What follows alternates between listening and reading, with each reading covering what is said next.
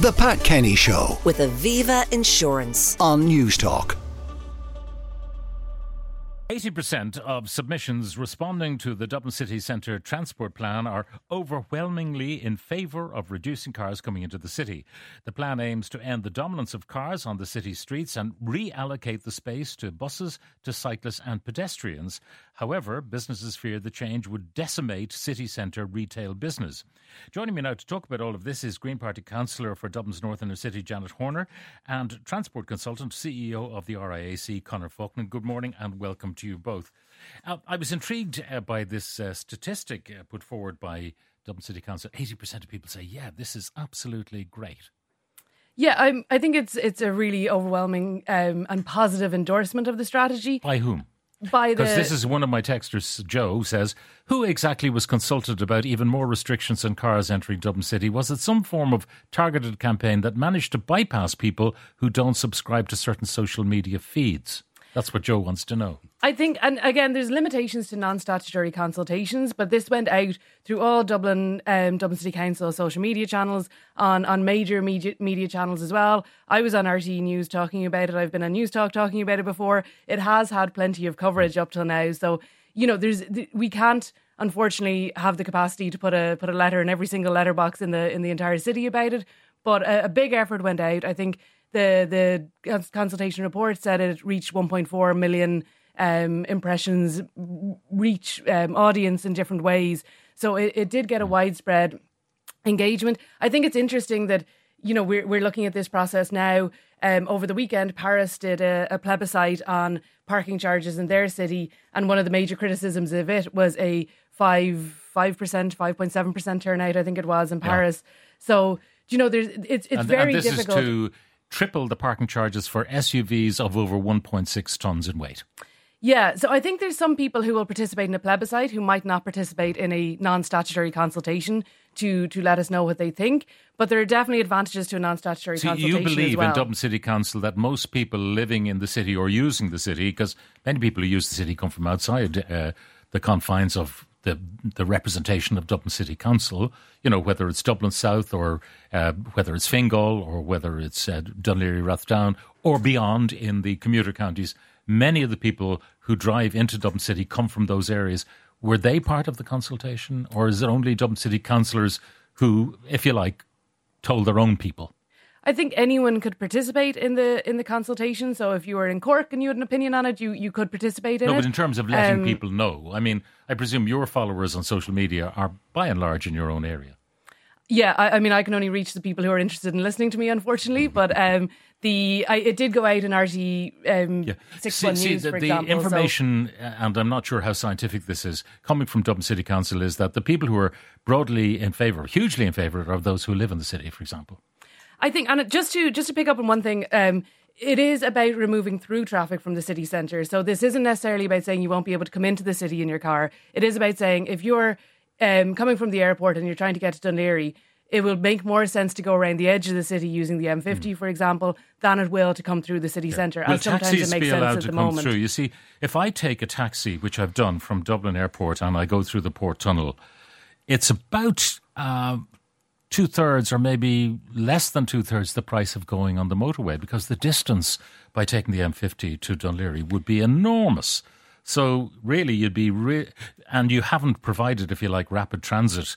I think, to me, for example, I get an air coach every 2 hours. Now, what kind of a service is that? Not good enough, I'm afraid. Do you know? Yeah, and at the moment, taxis are considered part of our public transport fleet, for better or worse. There's arguments for and against that, but they would continue to use the bus lane, so they would be largely unencumbered by the likes of this. And I just also to mention, when it is 80%, that is largely consistent with other findings we do. When the NTA survey people, they will say the majority of people are in favour of supporting sustainable transport, and if that means restricting complete unencumbered car access at points, that is a price worth paying. Conor Faughnan, what do you make of this? Well, a couple of things. I mean, firstly, sympathy for Janet. Dublin City Council did do the best they can in consultation, and they made every effort to widely publicise it. But I think to look at these results and believe that it's 80%, I would question that. For example, the submissions come from all and sundry. Dublin City Centre businesses did a piece of work that showed that only 20% of people actually even knew about the proposals to any great degree of detail. Again, I wouldn't fault Dublin City Council. Until people are directly affected, they tend not to notice. If you'd asked people a month ago if they knew much about the proposed recycling of plastic bottles, for example, I would suggest that while people might have heard about it vaguely, very few people would have understood what was going to happen until it did. So likewise here, I think it's a big stretch. Also, as I say, you get submissions from lots of people, Dublin city centre businesses, who are, to be fair, kind of broadly on board. I mean, I do believe that there's widespread support for this, but I think 80% is an overreach. And if you get, one submission from Mrs. Murphy in Sutton and another submission from Mr. Kenny in Dunleary and another submission from Diageo, it's a bit of a stretch to say that's 2-1 in favour because, Diageo has got very, very detailed concerns. Diageo have a particular difficulty, according to the DCC itself. They say that it would be very difficult for them to get this famous export product to Dublin Port if they're supposed to leave James's Gate, go out to the M50 or whatever, and come all the way around to Dublin Port, compared to going a relatively short distance straight to the port. And some of those problems are not yet solved. And Dublin City Council is in the process of engaging with city centre businesses and they're trying to do it well. I don't think anybody disagrees with the broad thrust. Everybody knows we must favour public transport. We must build public transport. Everybody involved in the conversation's been saying that for years, and nobody, absolutely nobody, defends unfettered car access. There's no point nearly in declaring that. One of the reasons for this is that it turns out that a huge majority of the traffic that passes through Dublin city centre actually doesn't want to be there. They want to go through the city. Yeah, so I think So now you are actually restricting the ways in which they can get through the city. That's part of this plan, isn't that so? It's going to make it like really slow and tortuous. So you're saying to a motorist or the man in the white van who's got to do his work, if you want to go from south side to north side or vice versa, you're going to have to go through a maze of whatever, find a bridge across the Liffey somewhere out in the boondocks to get across to your work. That's what you're saying to people without providing an alternative. For example, the Port Tunnel, one of the great innovations, but it only goes from Dublin Port on the north side to the airport. It doesn't actually allow you to traverse from the south side through the tunnel and up. And the inadequacy of the toll bridges down the East Link is just palpable. So you're doing all this great stuff, this great green stuff, without providing alternatives. I think another way to look at it as it is at the moment is that the vast majority of people are coming into the city centre by more sustainable means. They're not coming in by public car or by private car. They're walking, they're cycling. They're coming in by bus, by Dart, by Lewis.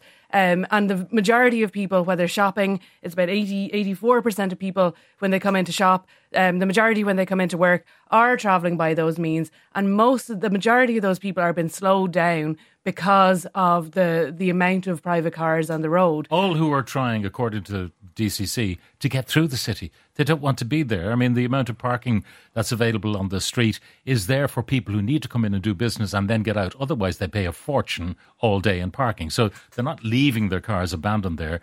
Parking, and that was an initiative way back by Dublin City Council, which we all were saying, this is terrible, meters everywhere. But it worked, because now if you go into Dublin City Centre by car and you need to do business, you can find a parking space because of that initiative.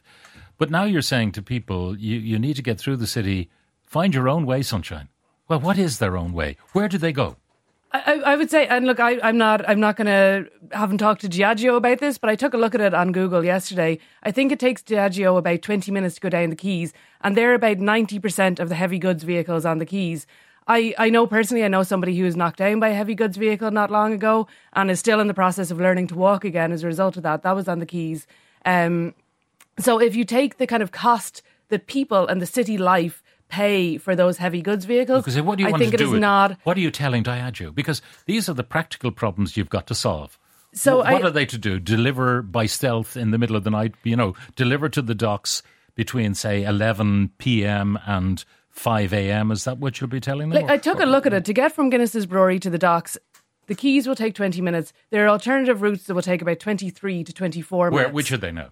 I think going up Church Street and around through another residential area, thick with people who have moved into those areas, lots of housing there.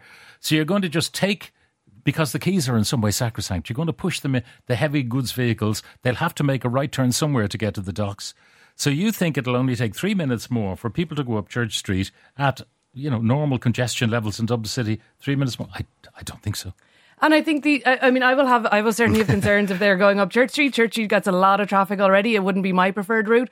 But I think certainly from Diageo's point of view. What is your preferred from route? What are you telling them? You're a Dublin City Councillor. What are you telling Diageo? And I mean, there'll be other people who'll be affected like this. As I say, the man in the white van, the delivery of bread, etc., etc. All of those things that have to happen for the cafe society, which you seem bent on creating because retail is going to be hammered by all of this, I suspect.